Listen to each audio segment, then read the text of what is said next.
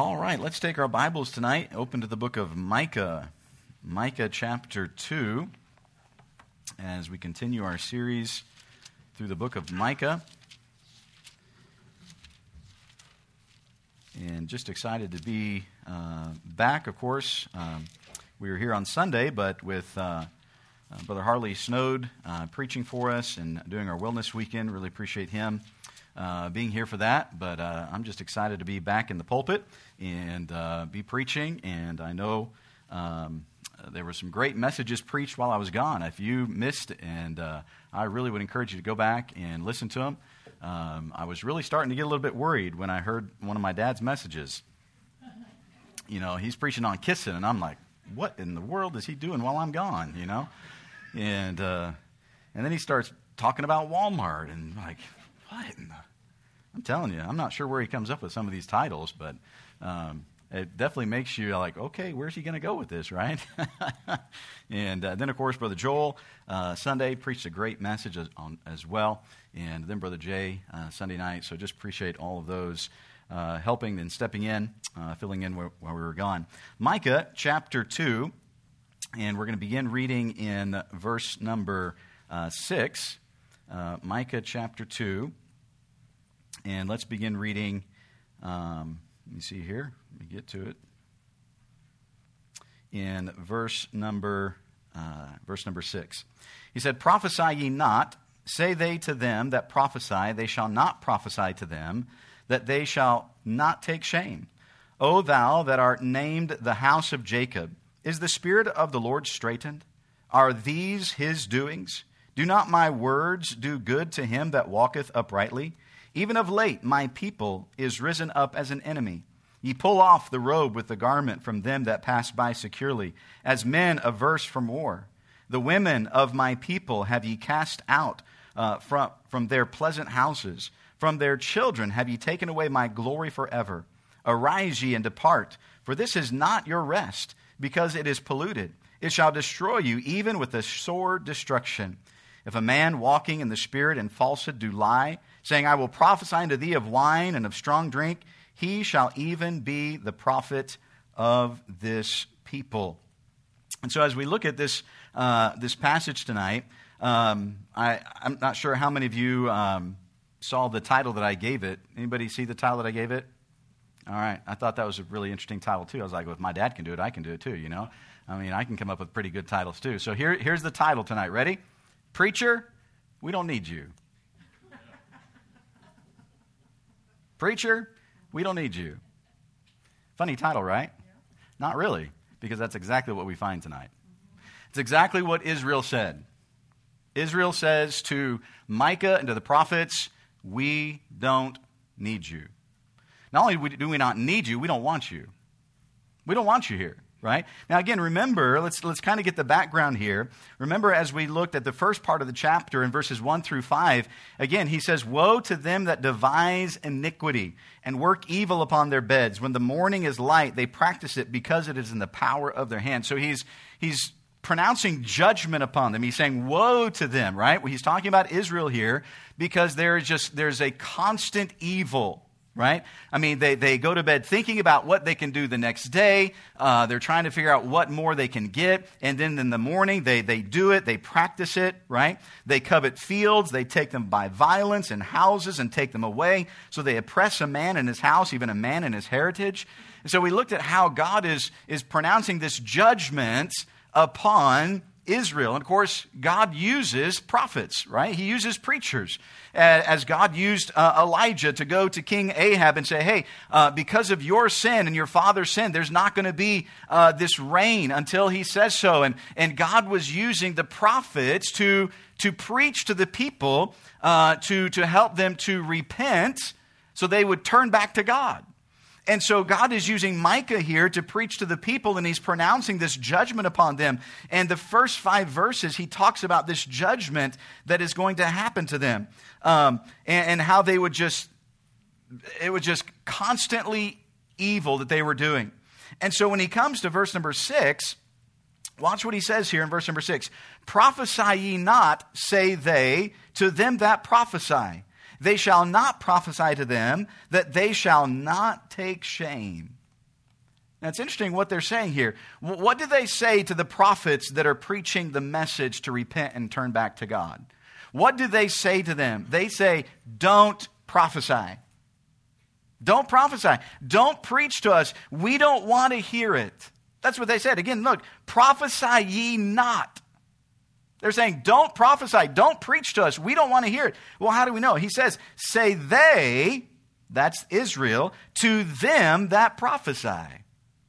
Now, it's interesting. He uses the word them there. It doesn't just say to Micah, right? This wasn't just something they were saying to Micah. This was something they were saying to any prophets. All of the prophets, right? And again, this wasn't just for Micah. He says, say they to them that prophesy, because Micah wasn't the only one preaching. Remember, Hosea and Isaiah are contemporaries of Micah during this time as well, right? And then later on, of course, we find this was the message to all the prophets, because then Jeremiah comes upon the scene and they attack Jeremiah, and then of course Amos, and they just go against them because they're preaching the word of God. Again, this wasn't Micah's idea, right? It wasn't Elijah's idea to go to Ahab. It wasn't Jeremiah's idea to preach to Israel. God was the one that instructed them and said, hey, I want you to go to this group of people and I want you to preach to them. And here's the message that I want you to preach. And when these men would go and when they would preach, the answer was, we don't want you. Preacher, we don't need you. We don't want you here. Go away. Stop preaching your message. Now, it's interesting. Why? Why didn't they want them to preach? Watch what it says in verse number 6. They shall say not, prophesy to them, that they shall not take shame.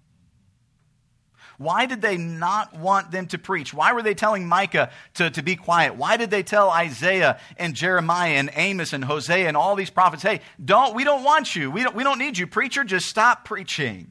Do you know why? Because they didn't want to be convicted of their sin. They didn't want to be convicted of their sin. Again, think about what it says, that they shall not take shame. They didn't want conviction. They didn't want to repent. They were enjoying what they were doing, even though they knew it was wrong. And when the preacher came on the scene and said, hey, what you're doing is wrong. You need to stop it. You need to repent. You need to turn back to God, because if you don't, judgment is coming. They said, preacher, we don't need you. We don't want to hear you. Because what you're doing is you're showing that we are in sin. You're telling us that we're in sin, and we don't want to admit that we're in sin. We don't want to admit this shame, that they shall not take shame. They wanted to keep doing what they were doing, and they didn't want to hear that it was sin. They didn't want to hear that it was against God. They were content with the preaching of the false prophets. They were content with a shallow theology, you could say. They were content with, as the Bible tells us, as in the last days, the Bible says, men will depart from the faith and they give heed to seducing spirits, right? And what do people want? They want things that make them feel good. He talks about how it tickles the ear, right? It just makes me feel good, right? And that's what the Israelites were doing. They said, hey, we don't want to hear preaching against sin. Just tell us what we want. Tell us that we're okay. Tell us that we're good. Tell us that we're religious and everything's going to be okay. Those are the type of preachers we want. By the way, that's the same way it is today. Yeah. It's the same way it is today. People don't want preaching against sin. We don't want conviction. We don't want to be told that what we're doing is wrong. We want somebody to just tell us, you're okay, right? We want somebody to say, just look in the mirror every morning and say, you're good. And put a big smile on your face, right? That's the type of preaching. Man, we all just want to be able to hear that we're good. And we can do it. You can do it. You got this. But when it starts preaching about sin, whoa, hold on a second, preacher. Wait a minute, preacher. Hold on. You're kind of invading my territory here. You're starting to step on my toes, and we don't like that. That's what they were saying. We don't want this shame. We don't want this shame brought upon us. They were content with the preaching of the false prophets. They were content with this shallow theology as long as they professed to know God and they were participating in religious services and activities. They didn't think that they should be preached to about their sin. Hey, I come to church. I put money in the plate. Don't preach to me about sin. Yeah, hey, I come to church. I'm in church all the time, and I put money in. Don't preach to me about what you think is sin. You just tell me what I want to hear. Isn't that how we are sometimes? Because we don't want to be convicted of our sin. And that's what these false prophets were willing to tell them. I mean, think about this. After all, weren't they Abraham's children? Aren't you God's chosen people? You're Abraham's children. I mean, surely God's just not going to cast you out. Don't you remember all the promises? God promised that this would be your land, and God promised the Abrahamic covenant that the Abraham's seed would be as the stars in the sky and as the sand on the seashore. And they only told Israel the good things. Look, it's easy to get up and preach and say, man, God wants to bless you, and God wants to multiply, and God wants to have you healthy, and God wants you to be wealthy, and it's easy to preach those things. But that's not all there is to Scripture. And by the way, may I say, does God want to bless? Sure. Are blessings part of Scripture? Yes. Is health part of Scripture? No. God never says everybody's going to be healthy, right? God never says everybody's going to be wealthy either. Is God against wealth? No. But those aren't all the things that God speaks about. And these false preachers were just willing to preach what the people wanted to hear. By the way, may I say that we should want a preacher that cares enough about us that preaches the word, and yes, we ought to feel convicted when we're doing wrong. We ought to feel convicted when we're doing wrong. But unfortunately, guess what happens? Too often is if the preacher preaches on something that convicts us or makes us uncomfortable, what do? We just leave and go find another church. We'll just leave and go find somebody who will tell us what we want to hear. Wait a minute. Hold on a second. That's not what we need, though. What we need is the preaching of the Word of God. The Bible says the Word of God is quick and powerful and sharper than any two-edged sword. It's the Word of God. It's if the preacher preaches a message and somebody is convicted, is it the preacher or is it God that's convicting? It's not the preacher convicting. These aren't the preacher's words. These weren't Micah's words that he just thought, I'm going to go and tell the people this. No, these were God's words. And it was God that was bringing the convicting. Look, you can try to run from the convicting of God and you can try to sear it, but that doesn't change that it was God that was trying to change you. It was God that was trying to bring you to where he wanted you to be. Not the preacher, not the church. It's God that's trying to do this in your life. And instead of yielding to God, what do? We try to run from God. And we think by running to another church or running to another preacher or something like that somehow that's going to take it all away. Wait a minute. God's still there and God's still convicting. Whether you hear the message or not, you know what God wants. But we'll just find somewhere else to go.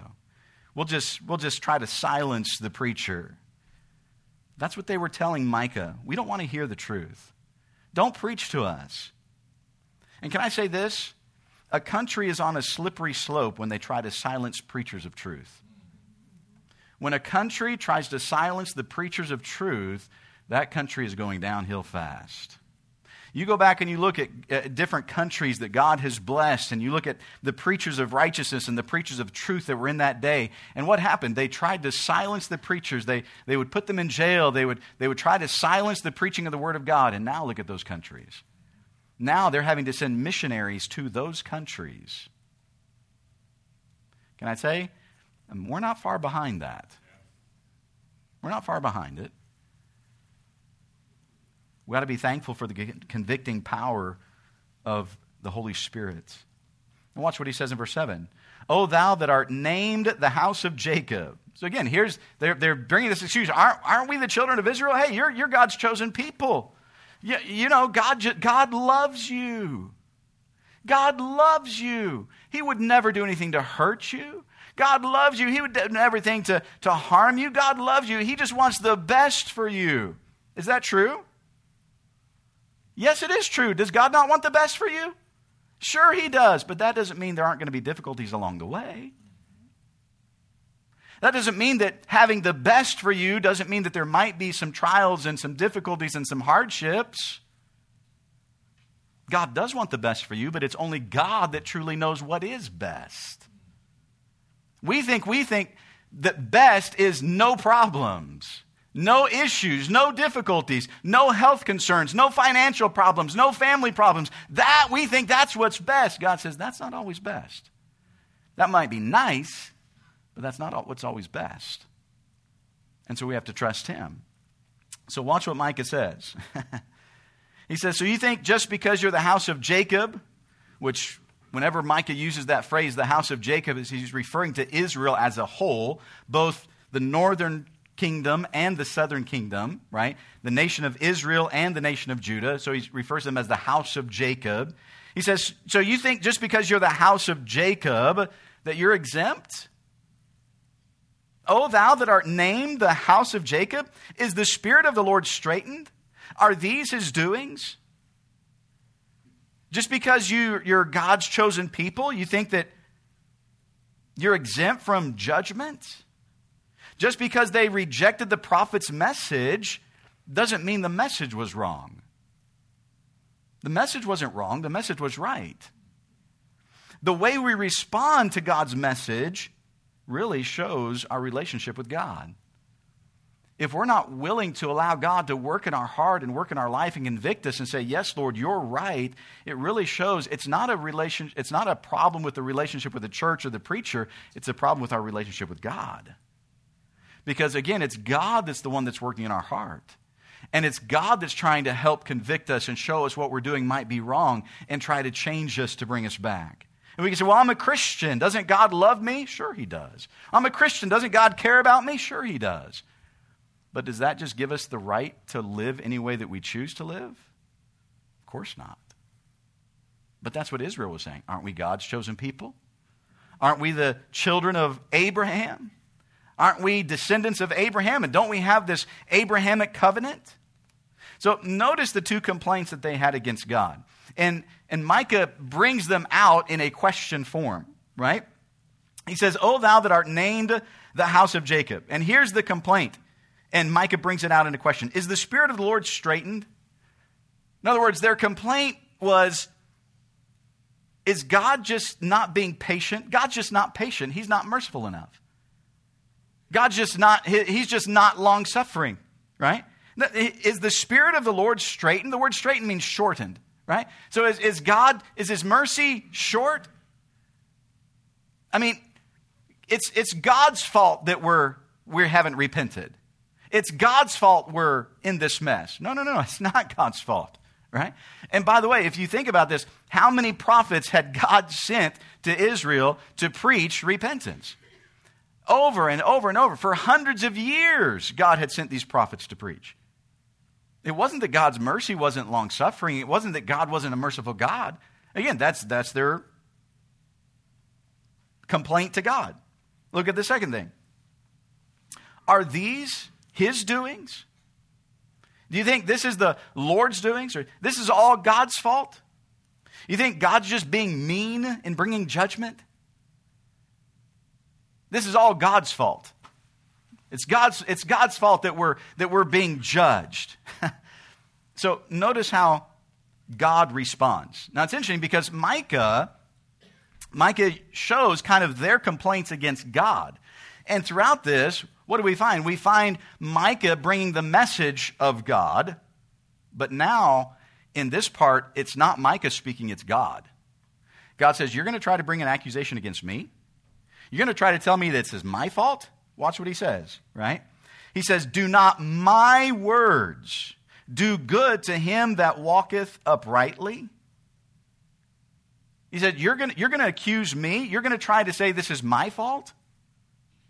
And he says, God begins to speak now. He says, don't I do good to those who walk uprightly? He said, if you would walk uprightly, I would do good. If you would follow my path, if you would follow what I say, hey, I would bless you. I would be there fighting for you and encouraging you and helping you. He said, no, don't you try to turn this back on me. Isn't it amazing how many times we try to blame God? We're going through problems in life and somehow it's God's fault. God just doesn't care about me. God just doesn't love me anymore. It's always God's fault. And yet, what's funny, if you go back and you look, 9 times out of 10, the reason why we're in the problems that we're in is because of something that we did. Now, that 1 time out of 10, God's trying to bring us through something to help us to grow in our faith and to teach us something. But most of the time, the problems that we end up in, they're our fault. But we try to blame God, just like Israel did. God, this is all your fault. And God says, wait a minute, no. Do not my words do good to him that walketh uprightly? You see, what Israel forgot was that God's promises were not just carte blanche. They weren't just open-ended, right? Go back with me to the book of Leviticus. Leviticus chapter 26. Did God promise to make Israel as the sand of the sea and as the stars in the sky? Sure he did. Did God promise to bring them into a land that flowed with milk and honey and to give them vineyards and houses and bless them? Sure he did. God promised those things. But notice, with the promise also came precepts, things that they were supposed to do. In Leviticus chapter 26, notice what he says in verse number 14. But if ye will not hearken unto me, and will not do all these commandments, and if ye shall despise my statutes, or if your soul abhor my judgment, so that ye will not do all my commandments, but that ye break my covenant. Watch what he says. I also will do this unto you. I will even appoint over you terror, consumption, and the burning og, that shall consume the eye and cause sorrow of heart, and ye shall sow your seed in vain, for your enemies shall eat it. And I will set my face against you, and ye shall be slain before your enemies. They that hate you shall reign over you, and ye shall flee when none pursueth you. Now, we don't have time, but if you read the rest of the whole chapter here, all the way to the very end of the chapter is God saying, if you turn against me, it's not going to go well for you. You see, they were listening to false prophets. Oh, God just loves you, and God just wants the best for you, and everything's going to be all right. God's going to take care of everything. You just live however you want, do whatever you want, say whatever you want, go wherever you want. God says, no. Yes, I promise to bless you, and I promise to bring you into a land flowing with milk and honey, and I promise that you would be my people, but there were conditions. There were conditions on it. And they just happened to forget the conditions. They wanted God to do all the good things for them without them doing anything that God had told them to do. Is that not how we live? God, I want you to bless me, and God, I want you to provide for me, and God, I want you to protect me, and I want you to do all this for my kids and do this for my family and provide a good job and do all these things. And then God says, all right, I will do that, but here's what I want you to do for me. I want you to follow me, and I want you to serve me, and I want you to trust me. God, I just can't follow you there. God, I just can't trust you with my finances and give my tithe and give to missions. And God, I just can't trust you about going out and telling people about Jesus because, I just don't know what to say. And I just don't know if I can follow you in this area. And then, but we come back and say, but God, we still want you to bless me.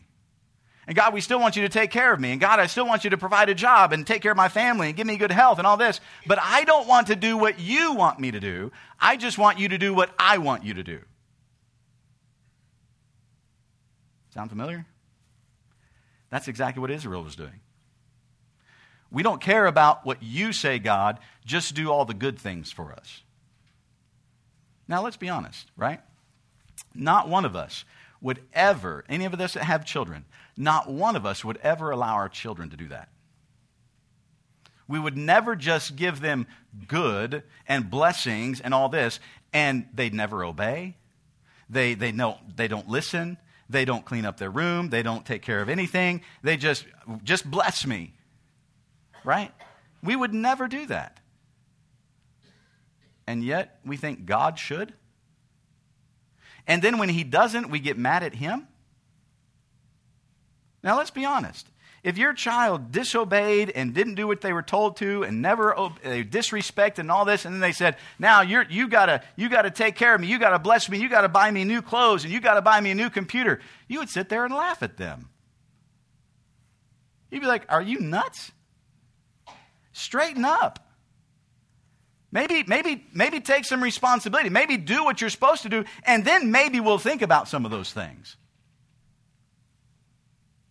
And then for them to come back and accuse you of not loving them and not caring for them, you'd be like, son, you flipped your lid. And we do the very same thing to God. And somehow we think God's going to accept that. We wouldn't accept it, but we expect God to accept it for us. You see, they forgot that with the promises were the precepts that they were to follow. And Micah says, O thou that art named the house of Jacob, is the Spirit of the Lord straitened? Are these his doings? Do not my words do good to him that walketh uprightly? God says, look, if you would just do what I've told you to do, guess what? Things would go well. But you're not. Look in verse number 8. He says, even of late, my people, again, God speaking here, is risen up as an enemy. Ye pull off the robe with the garment from them that pass by securely as men averse from war. The women of my people have ye cast out from their pleasant houses. From their children have ye taken away my glory forever. Think about what he says. My people, God says, my people are risen up as an enemy. Can I say, you've got to push God pretty far for God to say, look, you're almost becoming my enemy now. My people, he says, my people have risen up as an enemy. They are totally against me, God says. But wait a minute, weren't they still religious? Yeah. Weren't they still offering sacrifices? Weren't they still going to places of worship? Yes. And God says, my people have risen up as an enemy against me. Notice what they were doing. Ye pull off the robe with the garment from them that pass by securely as men averse from war. He says they were literally stealing the clothes off people's backs. People that thought they were in safety. He uses this phrase, securely as men averse from war. Men that have returned from war. The battle's over there. They've won the battle. They're bringing back the spoils. They think there should be safety at home. And then when they get home, it's all stolen. He said, that's what's happening. He says, you're just taking whatever you want. You're literally stealing things from people right in broad daylight, right in front of their eyes. The women of my people have ye cast out from their pleasant houses. They were throwing women, widows, out of their homes. Well, I like that house. Well, there's somebody in it. Well, we'll get rid of her. You understand why he says you have become my enemy? The way they were treating one another? Again, remember what God said? Remember how God gave them the Ten Commandments and the rules and things that he said, look, if you do this, I'll bless you.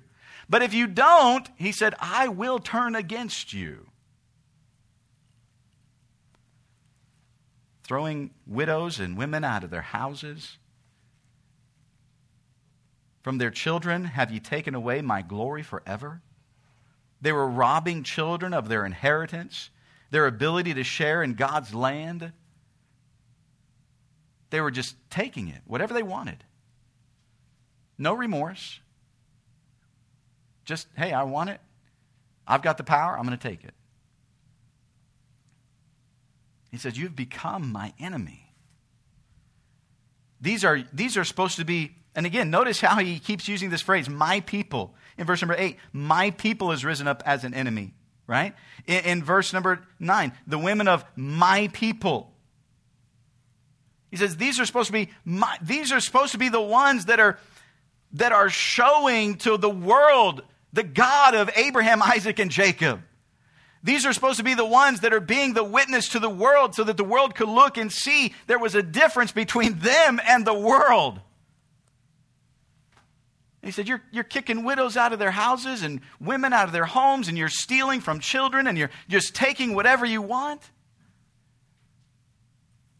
Again, think about what God is saying here. He says, there was a purpose for God choosing Israel. To be that witness so that the world could see that there was a difference in the God that they served and everybody else's gods that they served. And God says, you're almost worse than them. You're doing worse things than what the heathen are doing. And you're supposed to be testifying of me? What does that say of God? He says, you have become my enemy. So what happens? Look in verse number 10. Arise ye and depart. Some pretty strong words. God says, get out. Get out. Yes, I promise you this land, but you know what? Get out. Arise and depart. Get out of here. But wait, but God, this is our land. No, God says, you forgot. It's my land. I'm just leasing it to you.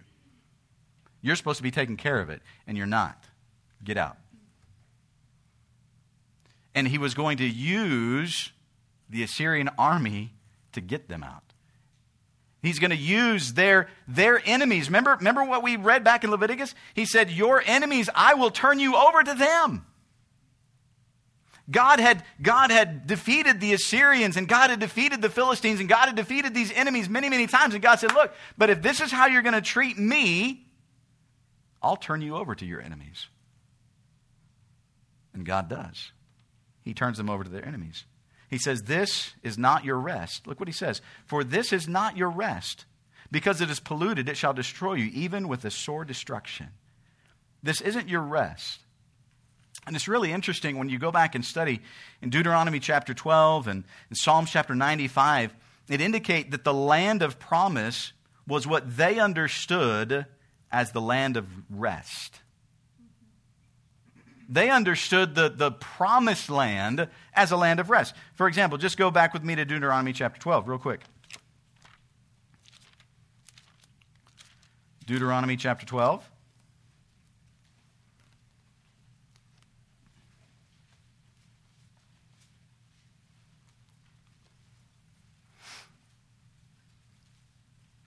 Again, these were God giving the conditions of the blessing in the promised land. He says in verse number 8, ye shall not do after all the things that we do here this day, every man whatsoever is right in his own eyes. He said, you're not going to do this. For ye are not as yet come to the rest and to the inheritance which the Lord your God giveth you. So they haven't come into the promised land yet, right? They haven't come into the promised land. And so they're thinking, hey, when we get into the promised land, that's going to be rest. And I've said this before, a lot of times people will use the promised land in Christian verbiage as a picture of salvation, right? You know, the promised land is a picture of heaven, right? We're saved and we're entering into the promised land. We're entering into heaven, right? The promised land is not a picture of heaven. It's not a picture of heaven. Guess what happened the very first thing when they entered into the promised land? They had war. They had war. I really don't want to see war when I go to heaven. By the way, there's not going to be war in heaven, okay? But we get this idea, oh, the promised land, that's going to be rest. When we get into the promised land, there's going to be rest there. And so they had this idea that the promised land was the land of rest. Go back to Psalms chapter 95.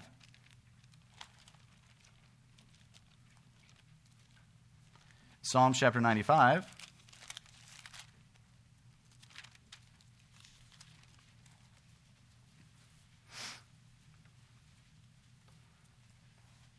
Notice in verse number 10.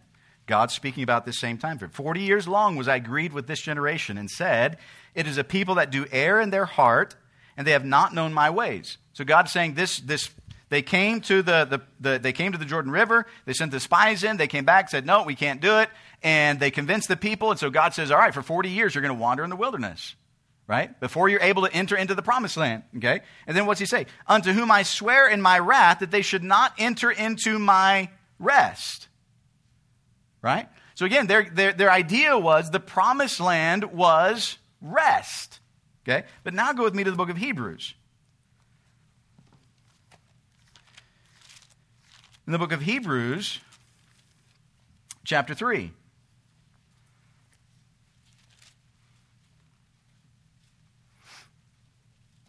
Verse number 18. And to whom sware he that they should not enter into his rest, but to them that believe not.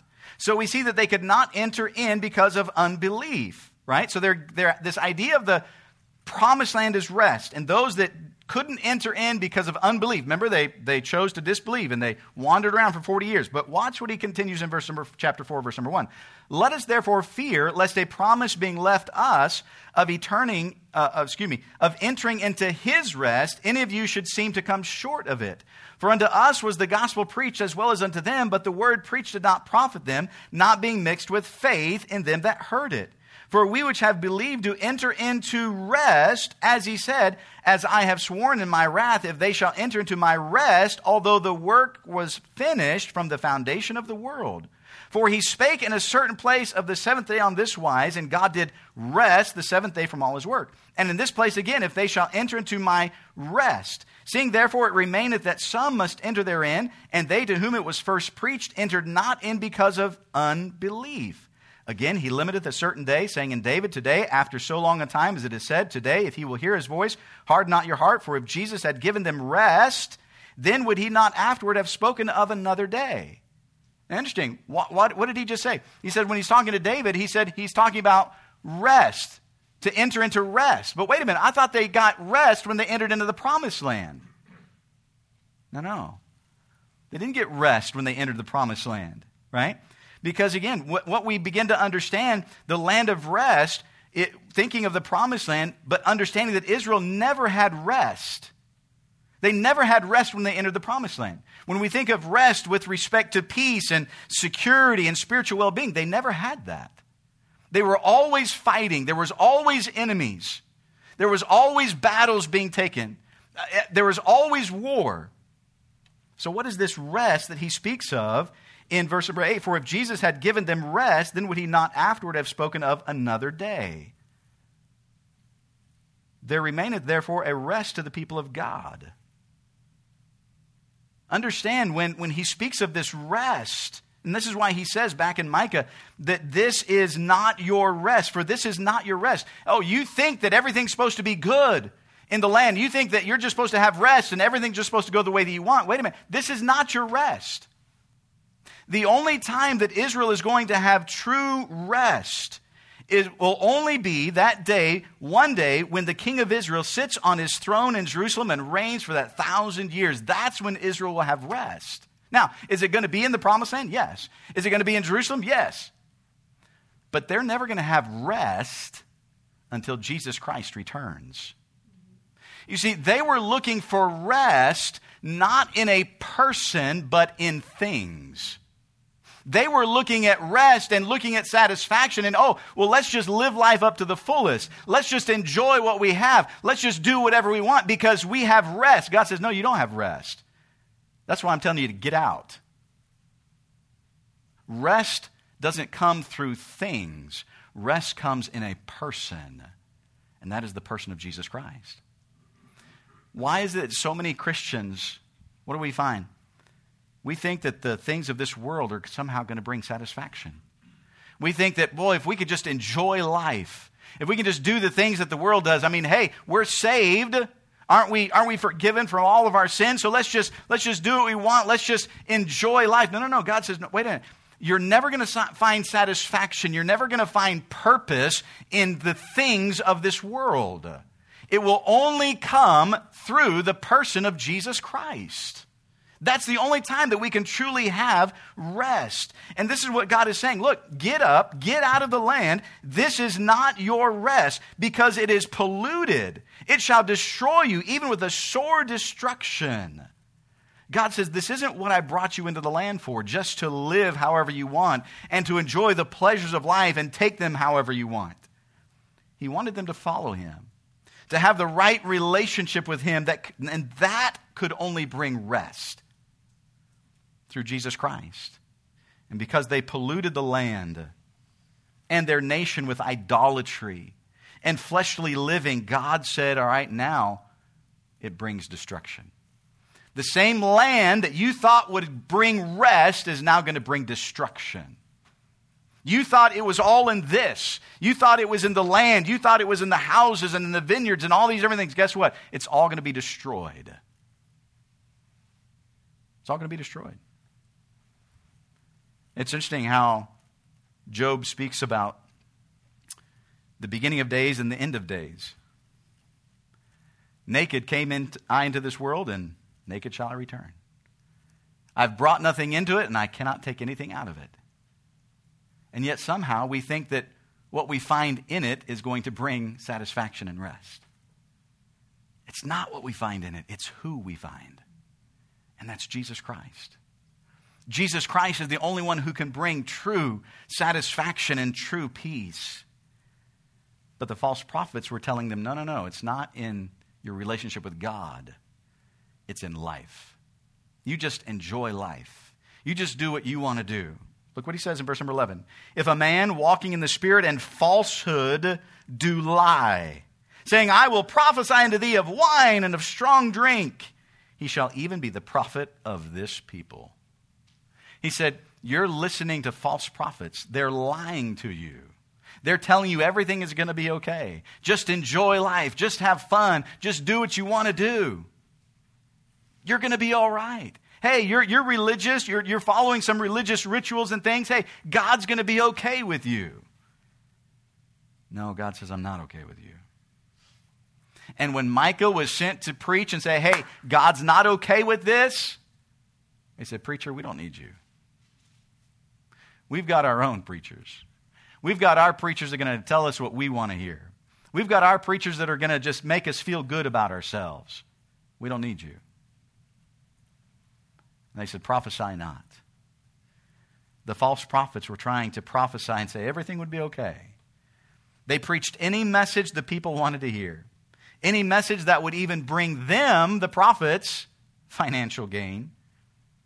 But without any concern for truth and what God really wanted. Preacher, we don't need you.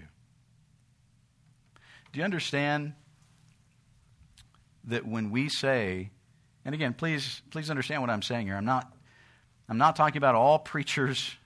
I'm not taking every preacher and putting them into this class. I'm talking about preachers that preach the truth of the Word of God. And when we say preacher, we don't need you preaching the Word of God to us. We don't need you preaching what God has said. Do you understand what we are in essence saying is, God, I don't need you. That's what they said. It wasn't that they were saying, Micah, we don't need you and we don't want you. No, they said, just don't preach to us. We don't need God. We've got our own thing figured out and we're doing okay. Don't preach to us. We don't need you, preacher, because we don't need God. And Christian, can I say, when we come to a point where we say, hey, we don't need the preaching of the truth of the Word of God, then we have in essence said, God, I don't need you. I'll take care of myself. I don't need you. And that's why he says, woe to them. They had come so far. It wasn't just the evil that they were doing, but their blatant attitude against God to say, God, we don't care. We don't need you. We don't need you. We don't need your word. We don't need your messenger. We don't need you. Just leave us alone. God says, well, I can't do that. I can't leave you alone because you are my people. And I can't just leave you in what you're doing. Because I love you, I'm going to try to bring you back. And so I'm going to allow judgment to come. Woe. Woe to you. And this judgment is going to come. Not because I'm trying to hurt you, but because I love you and I'm trying to bring you back. But you're getting a little hard-hearted. You're getting a little stiff-necked. And God says, I'm going to have to break you. Friend, can I tell you this evening, it's a whole lot easier when God convicts us just to simply repent and do what he says than to keep getting hard and hard and hard until finally God says, now I'm going to have to break you. That's not a fun thing. We need to be careful, never get to the point where we say, God, I don't need you. I don't need your word. I don't need your preacher. I'm just fine the way I am. I wonder with their heads bowed and their eyes closed this evening,